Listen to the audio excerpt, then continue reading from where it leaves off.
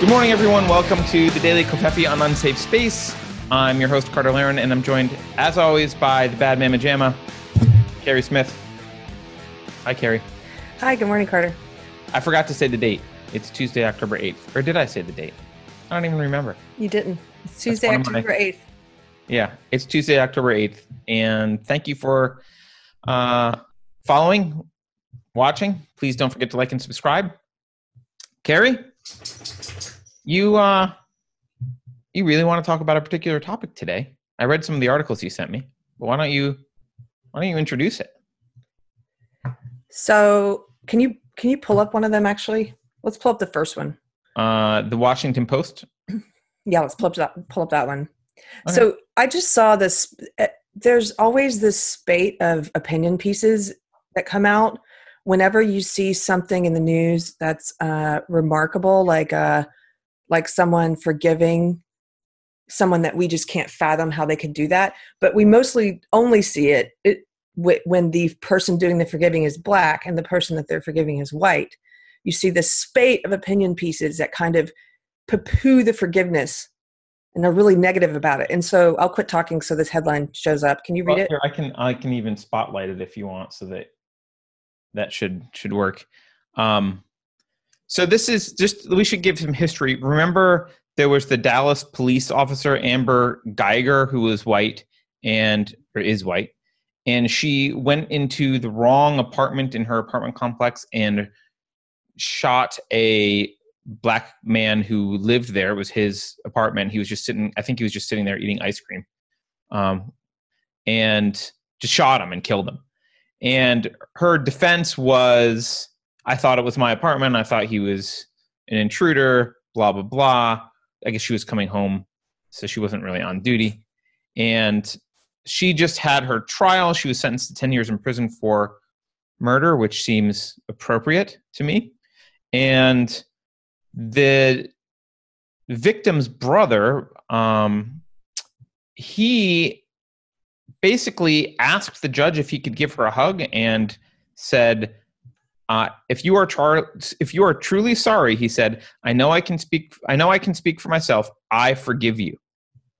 And then he tells her, I think giving your life to Christ would be the best thing that Botham would want for you. So both the victim and the victim's brother are Christian, and I think the victim was actually in the choir. And so that's the background here. But Carrie, the headline of this article in the good old Washington Post is "White Christians do not cheapen the hug and a message of forgiveness that Botham Jean's brother." So I love when headlines start off addressing one particular racial group. That's always a great sign. Yeah, they are so racist.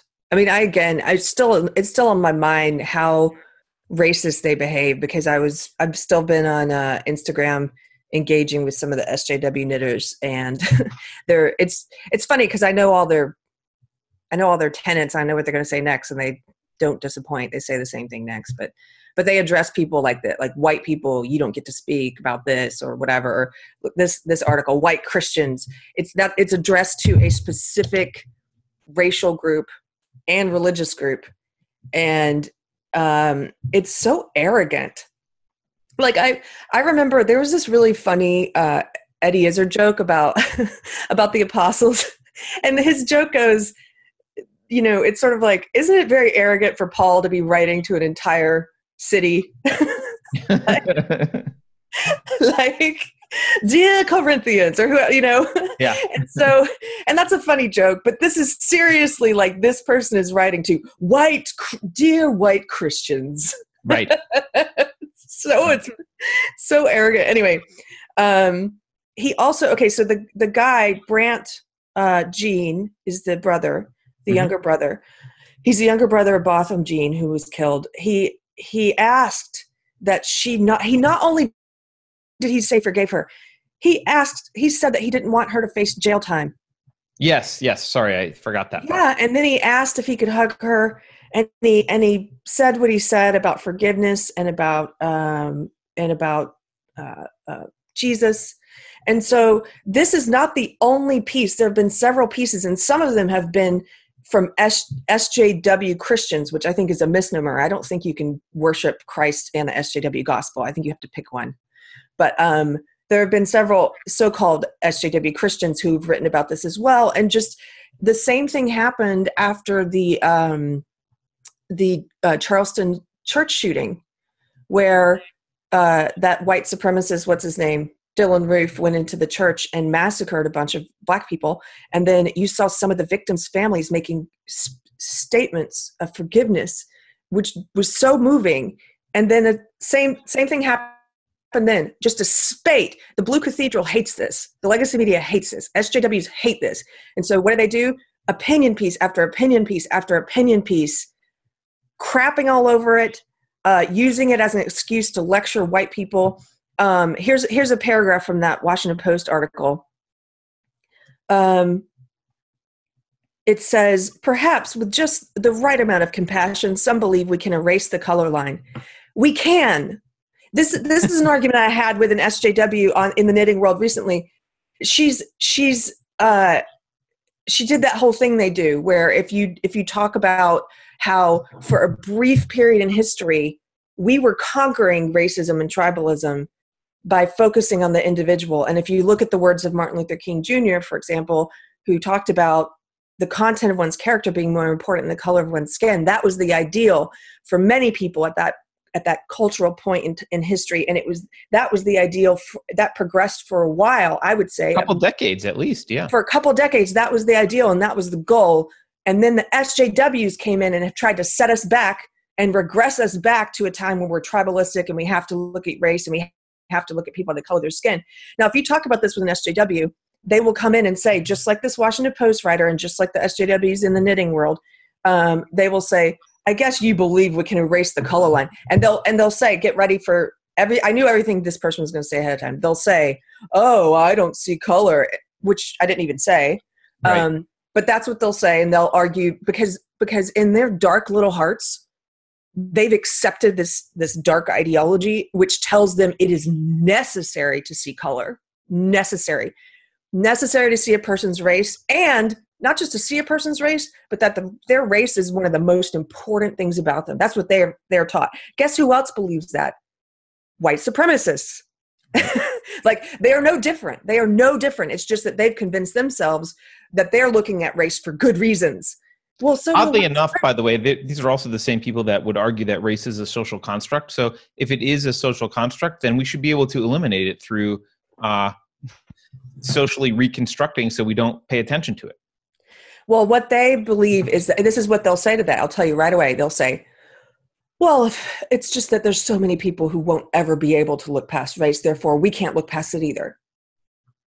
Well, that implies that it's not a social, like if they can't look past it. No. Start. No, they're saying it's a social construct. It doesn't matter if it's social or if it's innate. They're saying people can't look past it, so we can't look past it. Unfortunately, because of all these rubes, because of all these white supremacists. I see. Therefore, we must look at race too. No, you don't. You don't cure racism with racism. You don't cure collectivism with collectivism. I'm sorry, I'm getting angry. You're not a moron. There's a lot of intelligent people who've been sucked into this. But what you're saying sounds idiotic. Listen to what you're saying. You're saying we must focus on race. Why? So we can stop judging people on the basis of race. Like, okay. So anyway, this person says, perhaps with just the right amount of compassion, some people believe we can erase the color line. But when another Black man has been murdered by a person charged to serve and protect, forgiveness should neither be demanded nor assumed. Now, that's a sentence I want to talk about for a second, because almost all of these opinion pieces that are attacking this forgiveness, they all talk about white people demanding. By the way, everything is wrong with that sentence. Every part of that sentence is wrong. Right. It's a great sentence. It's a great sentence. So they talk about forgiveness as something that's demanded. And you see it again and again. You can pull up all these different pieces I tagged you in. They are all, the pattern in them is A, they don't understand what forgiveness is. They keep saying forgiveness shouldn't be demanded by white. Who's demanding forgiveness? This murderer didn't demand forgiveness. That's why Mr. Jean's act of forgiveness is so remarkable, because it's something that's not deserved or demanded. It's given because of he is showing grace there. Okay. And he's showing grace that he believes his Lord and Savior has shown him. And that's how he's supposed to live. And it's through God, it's through Christ that he can offer that forgiveness. You don't have to be a Christian, I don't believe, to be able to forgive and to offer forgiveness. But he specifically is coming from a Christian point of view. He says that. And I believe a lot of the family members of the victims of the Charleston shooting were coming from that place too. And that's a big part of Christianity, which is through God's grace we are forgiven. We're not deserving of forgiveness. And so these people, SJWs don't get forgiveness, and they also don't get apologies. If you notice, they don't understand apologies because they are always, again, they project a lot, right? And so they demand apologies. They go around all over the internet. They go around in real life demanding apologies, demanding forgiveness. And so when they see someone forgiving or someone apologizing, they assume it's because it's been demanded.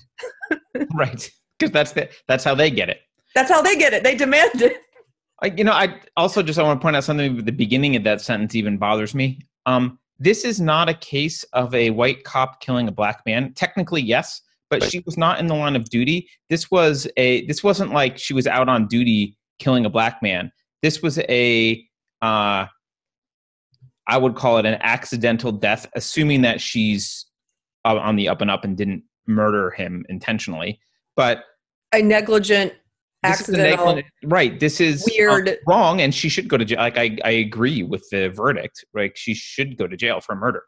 But I don't believe she went up there like, oh, I'm a white cop here to kill a black man. I think it wasn't a cop thing. It was a person thing. She went home to her house and went into the wrong house, went into the wrong apartment. Well, I also don't believe it was a race thing. I don't believe it was a race thing. I believe it was, in part, I do believe it was a cop thing because she had a gun on her, and I guess she was overworked or something. I mean, when I first heard this story, I was like, people in Texas have guns on them, though. I know, but come on, she's a cop and she's been trained. And my point is that when I first heard this story, I didn't go, oh, this is about race. But see, SJWs view everything is about race. It has to be about race.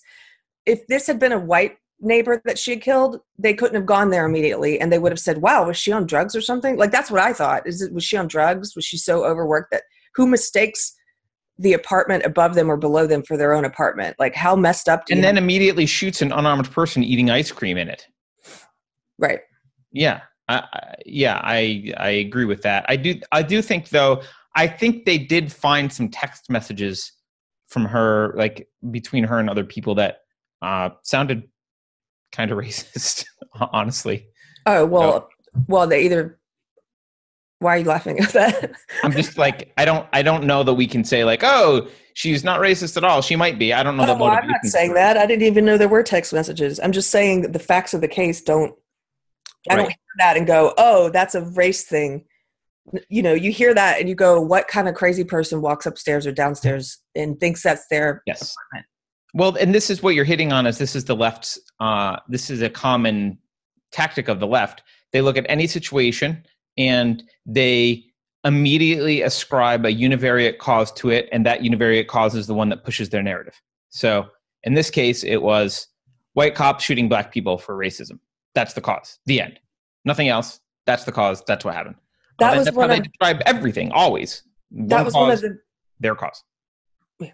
Sorry, go ahead. No, I was just saying that was one of the very negligent things I thought. Look, I think this cop is super negligent, and I think, Beto and others were negligent by immediately talking about this. When he was on the campaign trail, he immediately started talking about this and putting it in context of race and putting it in context of white police officers killing black people, and I think that's reckless and irresponsible. And I also think it is dark. I think it's really dark. I think it's like hoping to stoke racial divide for one's own personal gain. Like, if I can get elected on the back of making this something that it may not be, then I'm going to do it. That's really cynical and gross. That Absolutely. was one of the reasons I did not vote for him. It's also, just to be clear, it's also not true. Like, if you look at statistics, most murder is intra-racial. So it's black on black or white on white violence, right? Most murder is not, one direction or another, most crime like that. And if you go from, if you do look at interracial crime, it's more often black on white than the other way around. So now that's different from the cop narrative, which is a separate discussion, which I also think is false. But just saying like, oh, this is indicative of what's happening in America. White people are shooting black people. That's not true. That's factually false. That's not what's happening. And as Carrie, as you point out all the time, murders are declining. We've gotten safer and safer as a society over the past, decade or two. Yeah. Right? You talk about murder rates a lot, and they've been dropping. So specifically gun deaths have been dropping. So I want to go back to this article real quick and about forgiveness. So yes. the whole idea of SJWs don't understand the way that forgiveness works or how apologies work because they don't give or receive them in the right way. And so they assume that's the truth for everyone. They project. They demand, they walk around making demands. If you think about all these college campus SJW groups who storm into the president's office with, here's our list of demands. Who talks like that? Terrorists talk like that. Like, we have the airplane. Here's our list of demands. Like, that's how they talk. Yes, absolutely. Yes. So anyway, they walk around demanding apologies. They walk around demanding forgiveness. And so they literally can't understand this. And they don't understand what forgiveness means. And I was in I posted about this, and there was a young, arrogant, I say this as someone I was very arrogant when I was this person's age. So, okay, I'm not leaving myself out of this. But this person's young and arrogant the way you are when you're very young and you think you know everything. And he's a leftist, and he was trying to, I don't know what he was trying. I guess he thought he was trying to like get me in something. So he's like, how many SJWs have you forgiven? SJWs deserve your forgiveness. And I was like, well, he's demanding forgiveness now. Exactly. He's demanding forgiveness, and that's what they do. And I said, no, you basically don't understand anything about forgiveness, just like the authors of these pieces. And you don't even understand what I'm saying, because I just said like 3 comments ago, nobody deserves forgiveness. SJWs don't deserve forgiveness. I don't deserve forgiveness. Nobody's ever forgiven me because I deserved it. That wouldn't be worth anything. An apology that you give because someone demanded it, that's not worth anything. Who even wants that apology? I don't want an apology because it's not real. It's not real.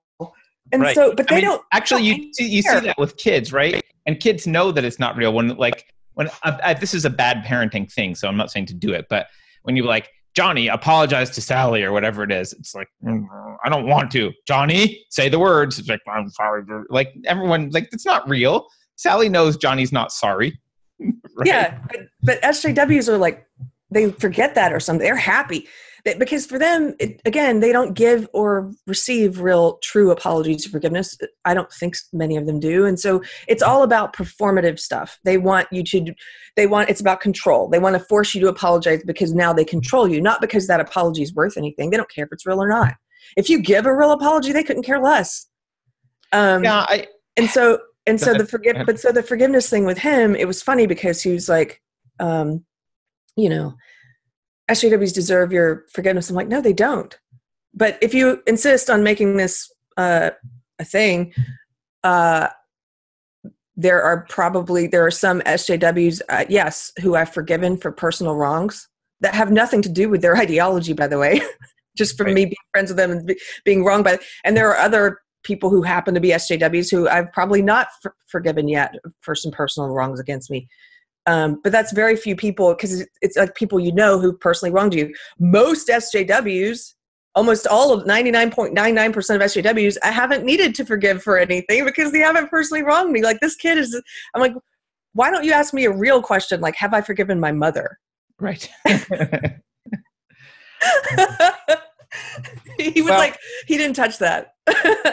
I mean, I want to point out one other thing, though. I don't think the social justice. So I think one other thing that you're seeing is the social justice is about tearing down of Western civilization. It's specifically anti-white that's part of that's why, like, the word people of color, what does it really mean? It means not white, right? It's not another way to say black or Hispanic or Latino or Asian or whatever. It just means non-white. So it's setting up a model of the world in which there's whites and non-whites, and the whites are the evil ones, and they're the ones we need to bring down. And so I think one of the things that happens here is they are very sensitive to the idea that whites can ever be forgiven for anything, because if there is a path to absolution for any white ever, then it means that there's a potential path to absolution for whites generally, and their entire agenda is built on the idea that, Carrie, you will forever and always be responsible for slavery and your whiteness, and you're always guilty, and we're going to use that against you forever. And if there's any path towards absolution for you, that needs to be immediately fought. And so a part of this is like, I think this is a threat to them. The idea that someone who has white skin could be forgiven for something ever is seriously disturbing to them, because it undermines their agenda. Absolutely.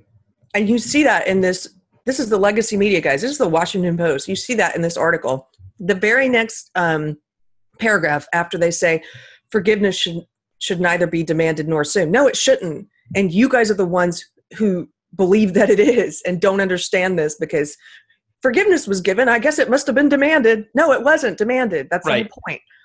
The very next paragraph is, a society built around white superiority. I'm sure glad we don't live in that world. Yeah. This person wants to pretend that we do. Yeah, exactly. This person wants to live in a world where white is superior, but they want that narrative to be true. A society built around white superiority is also built around white innocence, an assumption of the intrinsic moral virtue of all white people and the purity of their intentions regardless of impact. White innocence assumes black forgiveness. Okay, we don't live in that world. In fact, I didn't see a spate of opinion pieces talking about white innocence here and how blacks should better forgive this murderer. I saw a spate of opinion pieces going, how dare this black person forgive this white person? And dear white people, don't you go thinking that black people owe you an apology. Who would think that? Who would look at this story and think that? They, just really quickly, the other point of this is, aside from them not understanding, they don't understand forgiveness. They don't understand apologies.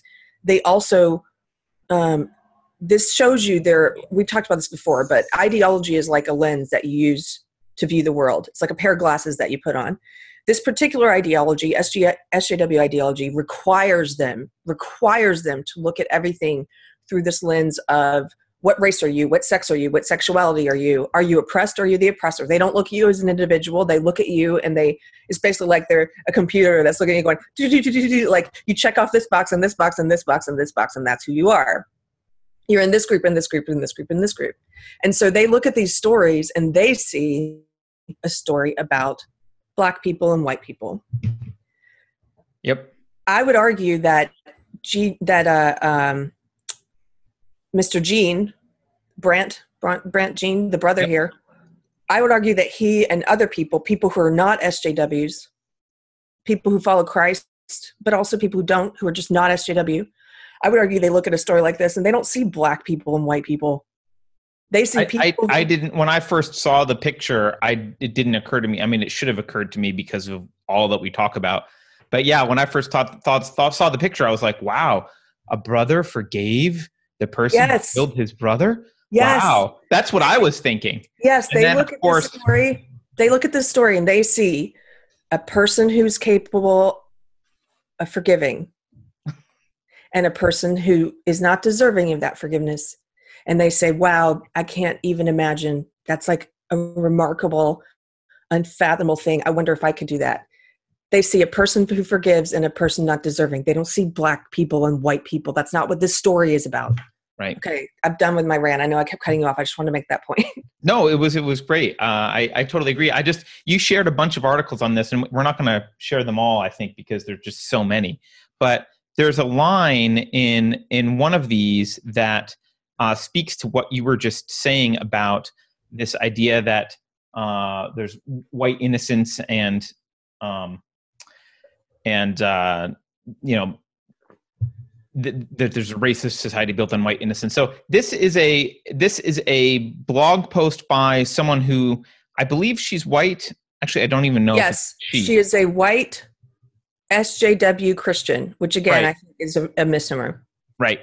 So she writes again, "Dear white people, : so you know exactly everything you need to know about the article as soon as you see those. But so down here in the article, just read one sentence of it. So she's talking about forgiving generally, and she's using the example of Jesus dying on the cross and saying, "Father, forgive them." And she says, side note, all of you chomping at the bit to inform me that Jesus' crucifixion/lynching was not political because he was dying for our sins need to hold off until you read some of my upcoming posts about the racist roots of Anselmian substitutionary atonement theory. Yes, of course, that's very important. But she also says, all of you who similarly want to say we are all equally guilty as sinners regardless of race need to read a history book. So the implication here is that we are not equal as sinners regardless of race.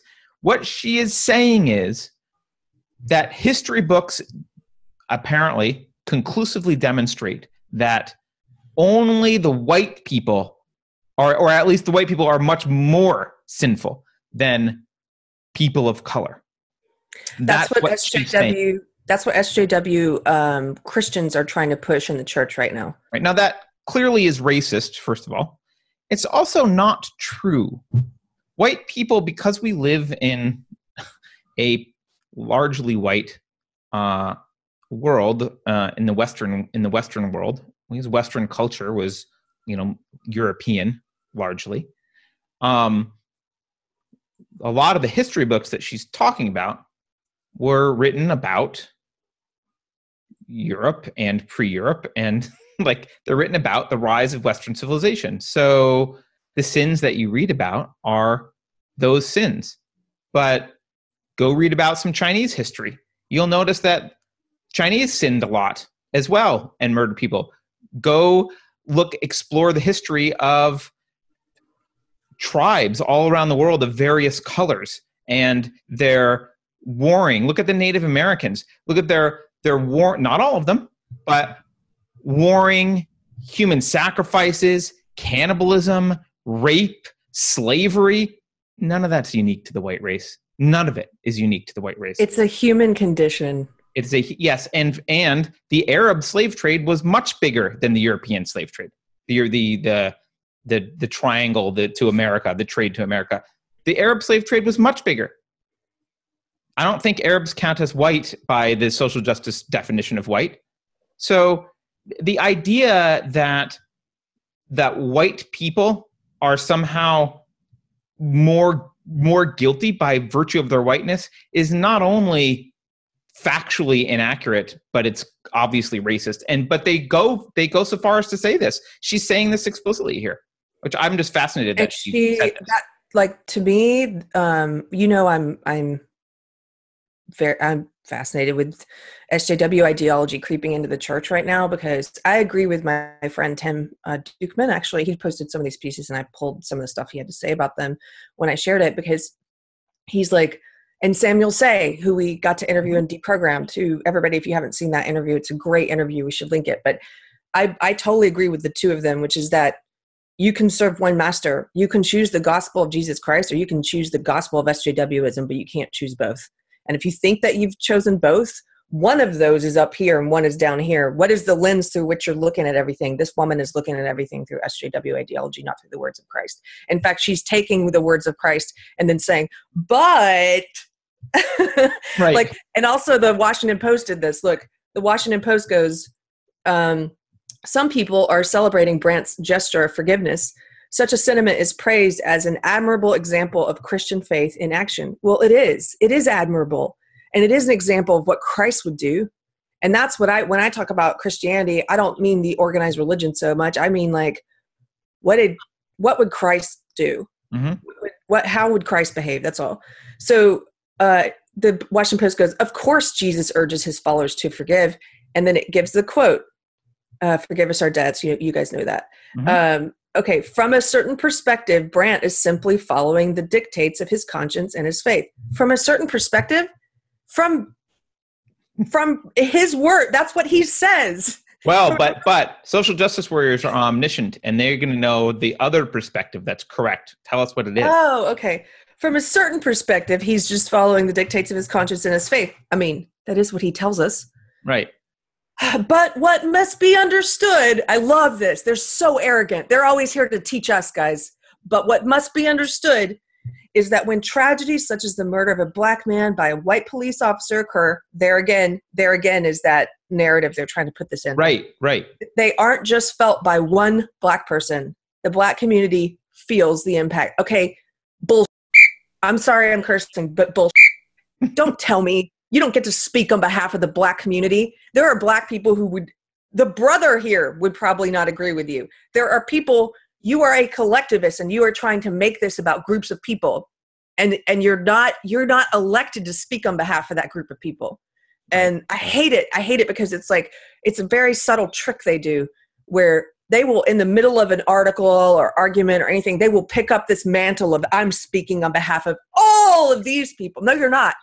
Your words should have enough weight that you can speak for yourself. Don't try and speak for, you don't deserve that. You're not backed up by the weight of this community. I get angry about it. It's painting the whole community as victims. They're all victims now based on that, right? Exactly. It's painting a whole community as victims. You should see the way I get worked up about it when people do it about women. And I've read articles like this where people do it about women. It's felt by every woman. F you. It's not felt by every woman. Yep.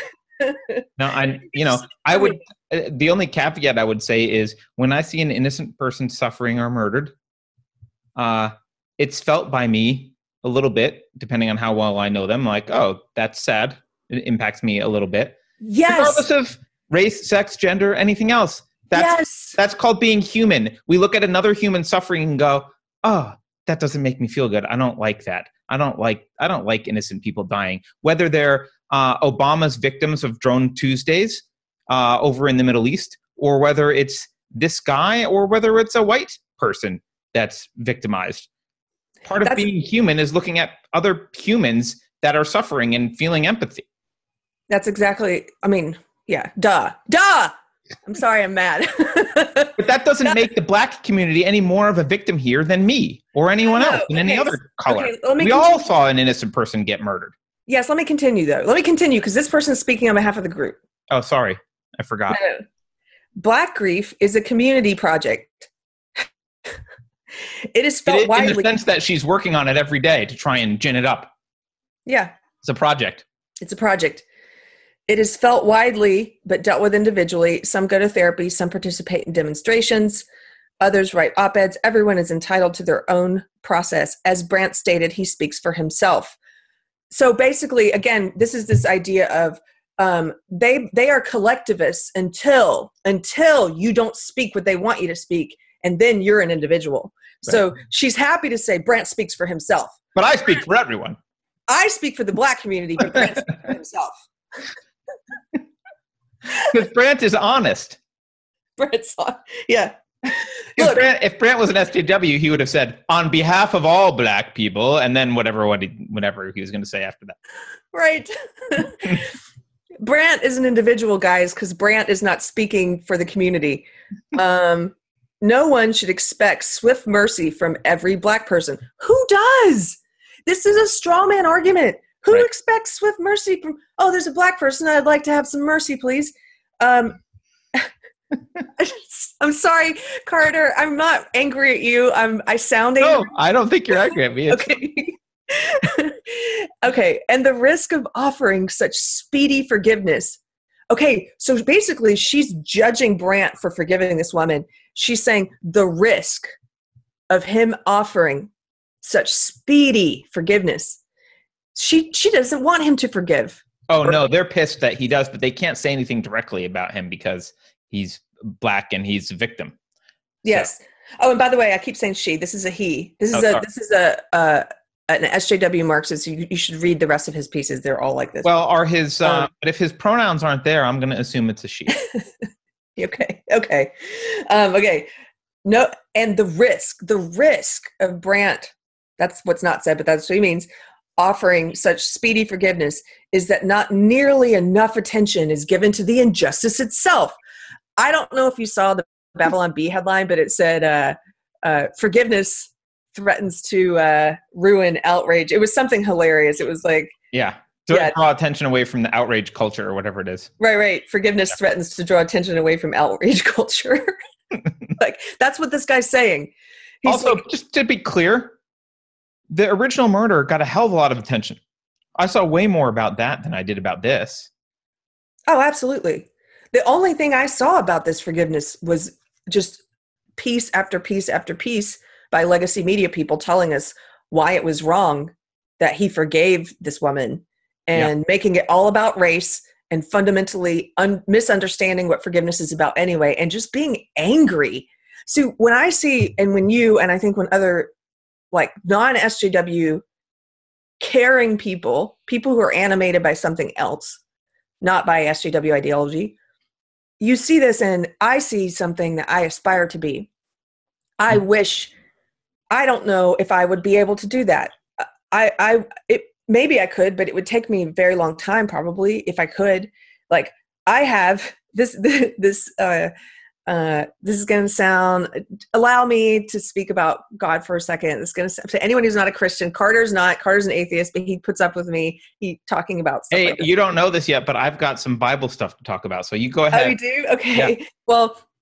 Well, on Friday, when I was arguing with this person about this, who has a misunderstanding about forgiveness and is like, so-and-so deserves you. I'm like, no, they don't. That's the whole point. It's like, if you choose to offer it, like, that's because you've managed to get past resentment or anger over them wronging you or whatever, right?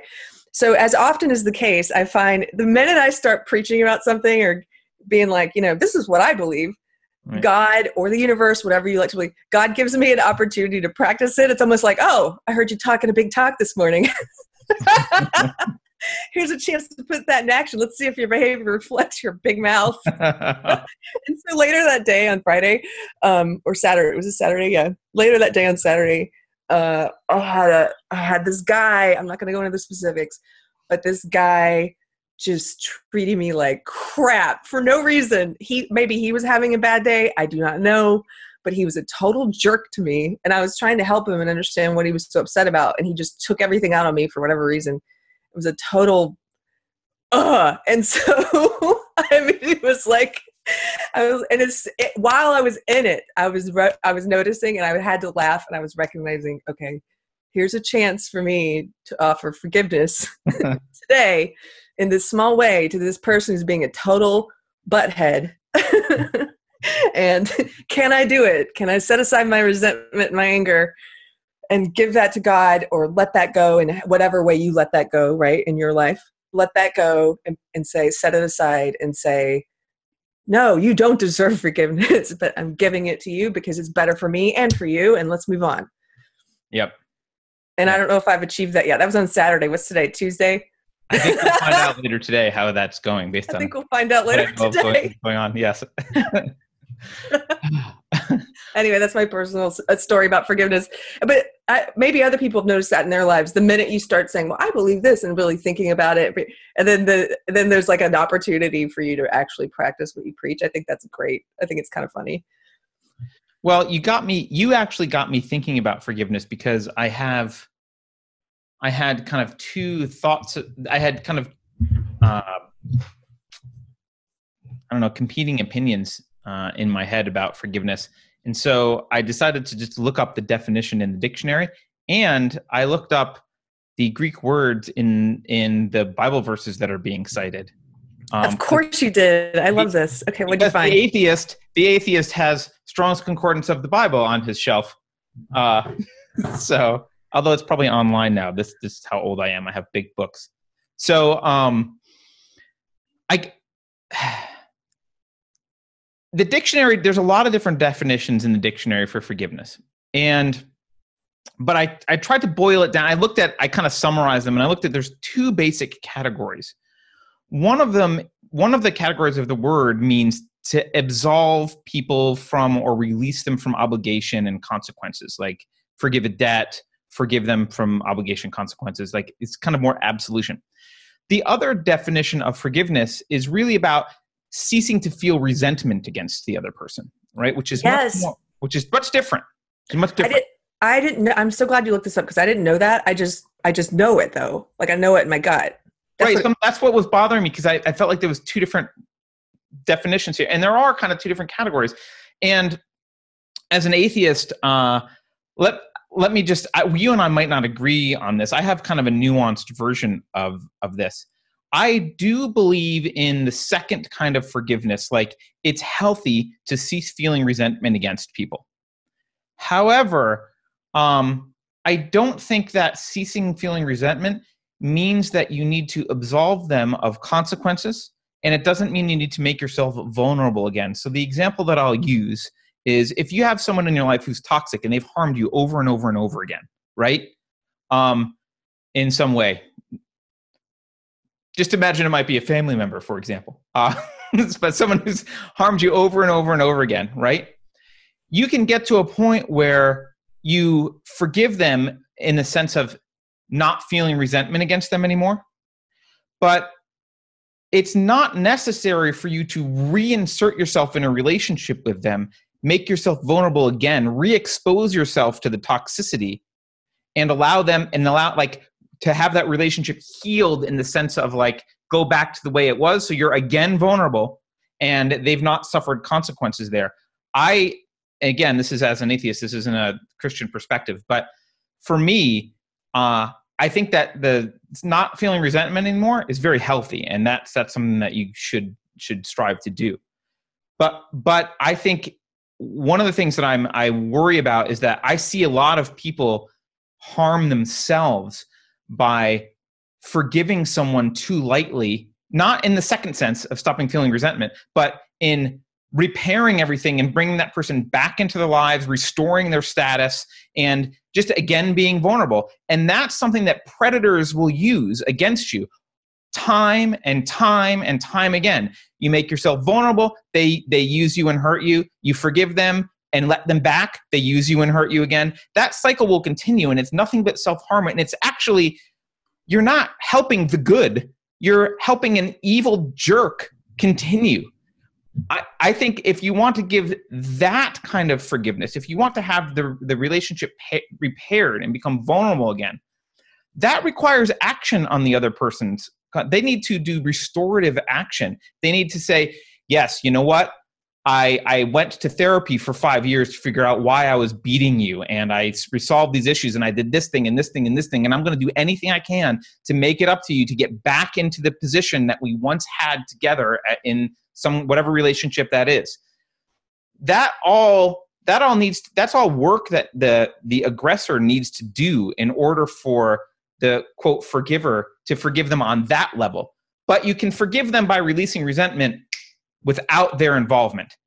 And those, I want to make that distinction because that's how I view it. So I'm very big on not feeling the resentment, but I'm not so big on quickly granting absolution and getting rid of consequences. Does that make sense? It does make sense, and I actually agree with you. Okay. Well, getting rid of the resentment doesn't require, and you weren't the only one, but I've had a couple friends in my life who've had to make this point very clear to me that just because I've forgiven someone doesn't mean I have to keep them in my life and let them behave in that way to me again. But a lot of people, I think, conflate those two, and they think that once you've forgiven, and especially the bad person, the aggressor, will be like, if you've forgiven me, baby, take me back, right? Yeah. Forgiving does not mean restoring the relationship to its previous status. It doesn't mean making yourself vulnerable again. Yeah. You can forgive a person without having to marry them. Yeah. I mean, just the classic example. You're in a relationship. Your boyfriend or girlfriend hits you and beats you regularly. And you break up because you realize that's dumb. You shouldn't be in a relationship like that. So you break up. Good for you. You go to therapy. You can forgive them in the sense of you don't feel resentment against them anymore. You can let it go. But you shouldn't invite them over for a dinner date. Like, unless they have gone and behavior like that requires a hell of a lot of evidence that they have changed fundamentally as a human being before you should open yourself back up to that kind of, to being a victim. But I was curious about the Bible because I saw Matthew 6:12 through 14 was quoted all in these articles. This is and forgive us our debts, we forgive our debtors, blah, blah, blah. It's the Lord's Prayer. And I also saw some quotes, Mark 11:25, and whenever you stand praying, if you have anything against anyone, forgive him, that your Father in heaven also may forgive your trespasses. So I was wondering, in Matthew and Mark and other places, what word is being used. I focused on the New Testament. I didn't look at the Old Testament. But in both Matthew and Mark, they use the same Greek word. It's, forgive my Greek, ephemi. And it means to send forth, which is kind of odd. And the description is cry, forgive, forsake, lay aside, leave, let alone, omit, put, send away, remit, suffer, or yield up. I'm not sure that gives me any clarity on which kind of forgiveness that's intended. Like, I'm not sure. I don't know what that means in terms of those verses. If you're a Christian, what kind of forgiveness you're being asked to do. I don't know if it's ceasing to feel resentment, because you could say laying aside is maybe laying aside your personal feelings, and leaving alone, letting alone, omitting. Those could all be leave aside personal feelings. But remit kind of sounds more like you're absolving them of consequences somehow, or like suffer and yield up. So I'm not sure, but I just wanted to throw that out. The other one that was quoted in some of these articles is 2 Corinthians 2 verses 5 through 7. And it says, and that this one is, I think, more relevant. But if anyone has caused grief, if he has not grieved me, but all of you to some extent, not to be too severe. This punishment, which was inflicted by the majority, is sufficient for such a man, so that, on the contrary, you ought rather to forgive and comfort him, lest perhaps such a one be swallowed up by too much sorrow. That actually sounds to me, that seems to me more directly inspirational to the brother. Like, that kind of a thing is very reminiscent of, or very related to what this was happening here. And that word is charizomai. Again, sorry about the Greek. And that means to grant as a favor, gratuitously in kindness, pardon or rescue, deliver, frankly forgive, freely give, or grant. So I'm not sure. I don't know that this helps. Maybe it will help someone think about, if you're a Christian, what these things are. But Carrie, does that, I know this is not conclusive. Does that clarify anything to you? Because it doesn't clarify anything to me at all. No. Okay. I mean, what's your specific question? I'm just wondering, like, if those are the two types of forgiveness, which is the Bible talking about here? And I'm not sure. I don't know what the answer is. And it doesn't matter so much to me personally because I'm not Christian. But, if we're talking about releasing someone from consequences or ceasing to feel resentment. No, I don't think the Bible asks us to release people from consequences. No. Okay. The Bible asks us, no, that is not what I feel in my gut. And that is not what it is about. Letting go of those ill will, those feelings of ill will, and those feelings of resentment. It's like, that's how you'd interpret both of these words, is letting yes, go. It does you no good and it does them no good. And it doesn't mean that you want revenge. Consequences are not the same thing as revenge. Revenge is based on that resentment that you still hold. Yes. There's two different things. Like, so I guess I didn't really understand what you were asking. Well, no, I was just exploring because I wanted to understand what the Bible was telling people to do, like which of those versions of forgiveness was actually being articulated in the Bible. And I can't tell. Maybe someone who is... You've heard of forgive but not forget, right? I mean, it seems kind of common sense. Duh. Like, yeah, I mean, common sense wise, I think but not forget what you did. Like, I'm not going to be a dummy and let you do it again. I mean, I have. We all have. But that's not the behavior to strive towards. What is it? The scorpion and the frog? Remember that? Yes, I love that. That is one of my favorite little parables. So Aesop's fables, guys. I know we may have talked about the Scorpion the Frog once before. I think we did, but for anyone who missed it, Scorpion the Frog is basically the scorpion asks the frog if he can ride on his back across the river, and the frog says, "But how do I know that you won't sting me?" And the scorpion's like, "Well, if I sting you, we're both going to drown and die. So Why would I do that? I'm not going to, why would I do that?"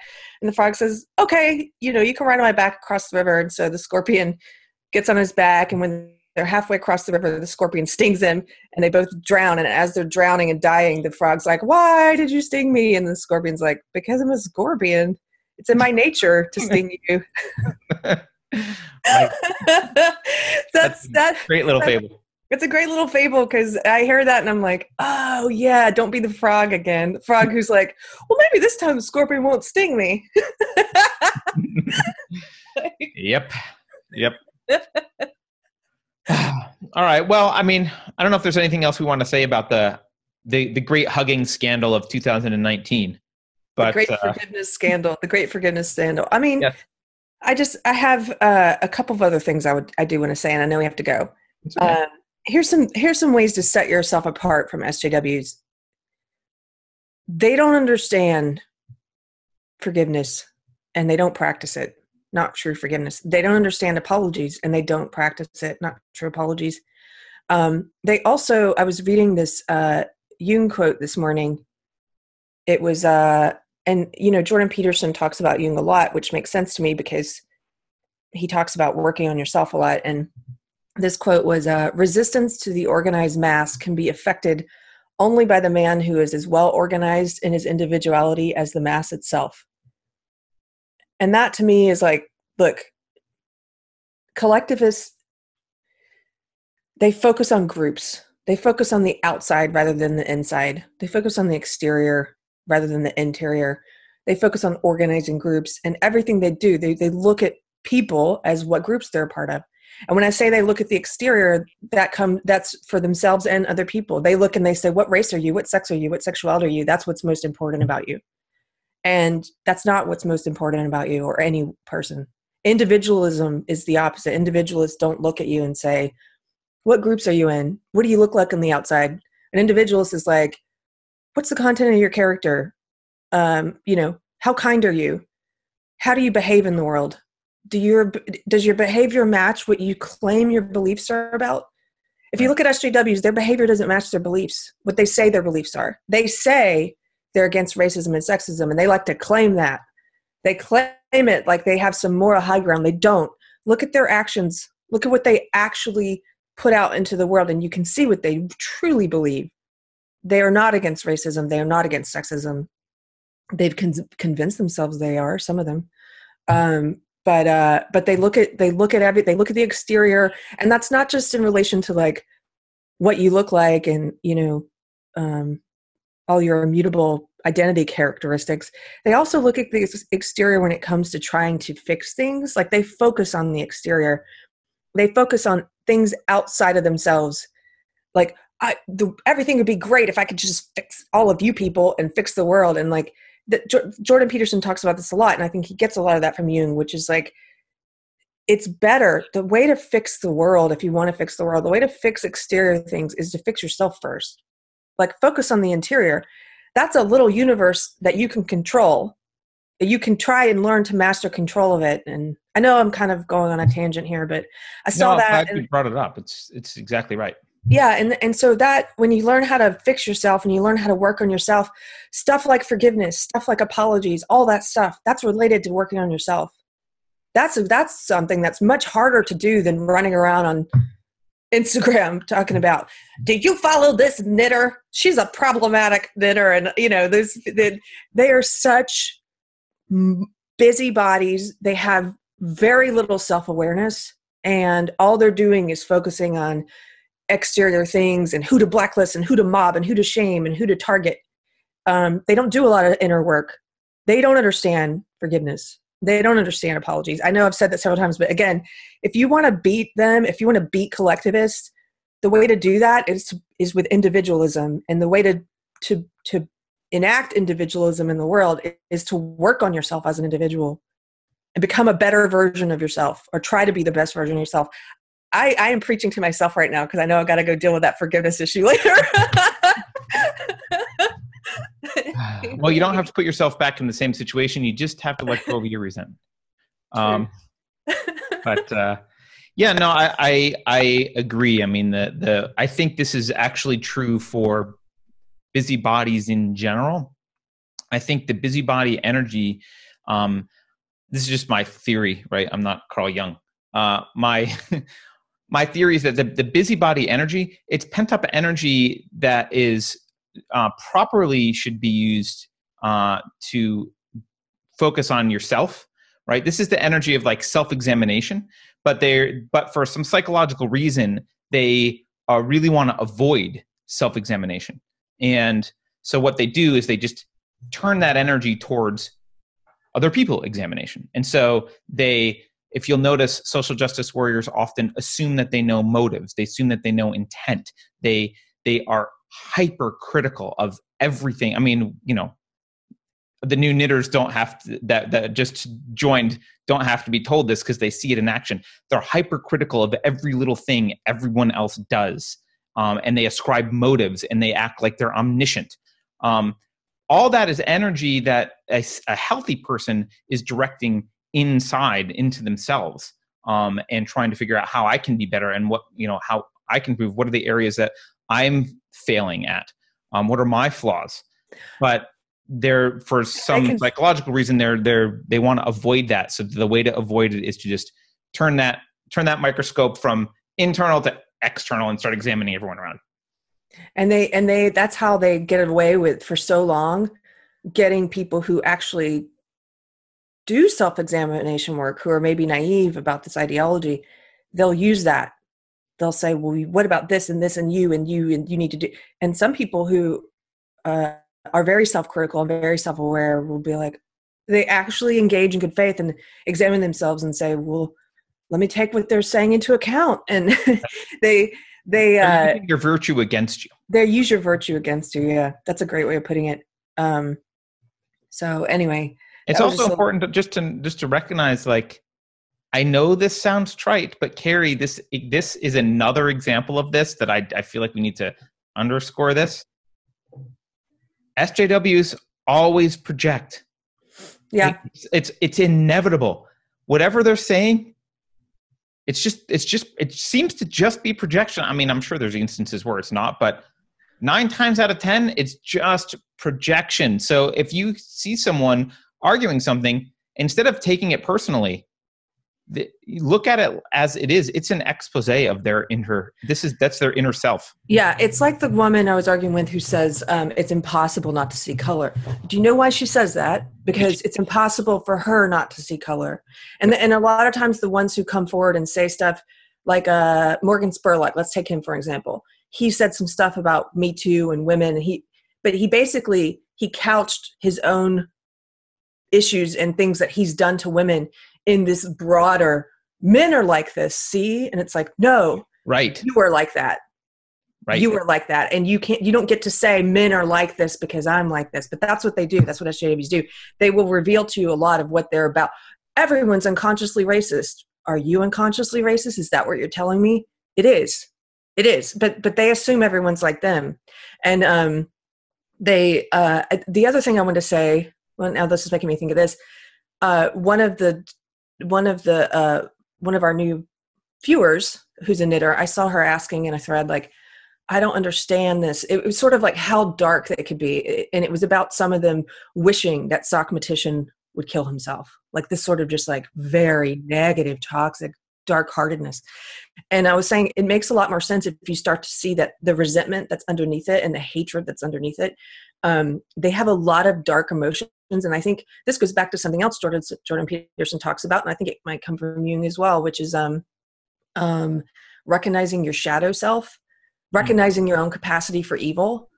They don't do that. They like to think of themselves as good people, and they shut themselves off from looking at any of their dark desires, and that stuff isn't examined. And so what happens to it is it comes out. It's going to come out, and it manifests itself cloaked in social justice, this viciousness and this hatred and this resentment and these really dark desires that they don't even want to acknowledge they have. That's why I think it's healthier to look at yourself and acknowledge the darkness. I think we all have light and dark. Acknowledge the dark parts of yourself, because if you're not even, the people who scare me the most are the people who don't acknowledge that they have any darkness in them at all. Like, oh, I don't have any. And it's like, yeah, you do. And I can see it manifest itself in other ways. And I can see it come out, and I can see it come out in the things that you say that you don't realize you're revealing about yourself. But anyway, they have a lot of unexamined darkness. Yeah, no, you're right. And, you know, people new to the channel, like part of what we're doing here is we view ourselves as trying to fight a culture war here. And I just want to be clear. Social justice is an existential threat to Western civilization and our culture generally. It's not a minor nuisance. It's not just an annoying thing that happens on Instagram. It is a vile anti-Western civilization ideology. It is gaining acceptance. It's gaining traction. It has the support of the cathedral, which by that we mean the institutions, the media, government bureaucracies, academia. It has support of the cathedral, and it is pushing its anti-Western civilization agenda extremely loudly and extremely aggressively. And so it needs to be fought. And the only way to fight it is to stand up against it morally, not to try and appease or ask for forgiveness or be quiet. It's to morally oppose it on moral grounds, because it is immoral. It's an immoral ideology. So thanks for watching. I like when things get a bit heavy. No, but he's right. It's funny because people are coming into contact with it in different ways and in different communities. Like there's the knitters, and there's the Christians who are coming in contact with it, and there's the gamers who come in. Every sphere of human activity is coming into contact with this in one way or another. And there's a tendency to think it's just this little tiny, it's just this little thing, and it's just happening in this microcosm. It's not. It's like a ship hitting an iceberg. You just see the top of the iceberg above the water, but there's this massive thing underneath it. This is that mass. This is the iceberg. It is a belief system. It is an ideology, and it's an ideology that convinces people that they're good and that it is good. And that's really creepy, because I mean, you can get people to do all manner of horrible things if they think they're doing it in the name of justice. Yeah, it's a religion. It's a religion. I'm doing this because this is for your good and for the good of all. And right. No matter if you don't want it, it's like if any of you are Game of Thrones fans, it's like Dany at the end, who's like, I know what's good and I get to decide. And she burns down the city with fire. Right. but she's good, guys. Right. Just like Pol Pot. He knew it was good. He knew it was good. So, well, okay, on a lighter note, book club. They're not a majority. They're just very loud. Oh yeah. They're not a majority yet. They're just very loud, and they hold a lot of powerful positions. Yep. But let's we have to go. It's been a long one. Thank you guys for watching. We have a date for book club. We're going to be doing a video announcement too, so you guys can share it if you want, to let people know about it. This will be our third official Unsafe Space book club discussion, and we're going to be reading. I'm looking for it, but I don't have it behind me. You do. American Mind by Greg Lukianoff and Jonathan Haidt. And we're going to be discussing. We'll put a link to buy this below if you want to buy it. We get like, I don't know, a penny. We get a penny if you buy it through us, guys. Revenue. That penny is much appreciated. So we have we're going to give you more than a month, because we didn't want to do it on the 10th, just in case we have some people who are going to be at the Seattle Yarn Revolution. Yarn Revolution. The Yarn Revolution, yes. Right. So we're going to do it on Sunday, November 17th at 5 p.m. Pacific, 7 p.m. Texas time, and 8 p.m. Eastern time. Yes. And how do they join, Carrie? Oh, and if you want to be a part of the video chat, you can I don't know if you've seen the others, but we do them just like our live videos. You can be in the chat, and you don't have to be on video. But if you want to be in the video discussion, send an email to speak@unsafespace.com and let Carter know that you want to get a link to be part of it. Yep. Or you can also join Unsafe Space Book Club on Facebook and tell us there. So, all right. Thanks everyone for watching. Have a good Tuesday. And don't forget to like, subscribe, share, anything you can do to help support the show so that Carrie does not have to spend time with people who treat her horribly. And she can only spend time with you. Yeah, that would be great. By the way, it's my birthday on Thursday, and we're going to come up with something. Maybe Mikey will be our guest that day. We're trying to make it happen. All right. Happy pre-birthday. Thank you. It's my All right. birthday week. Bye, everyone. Bye.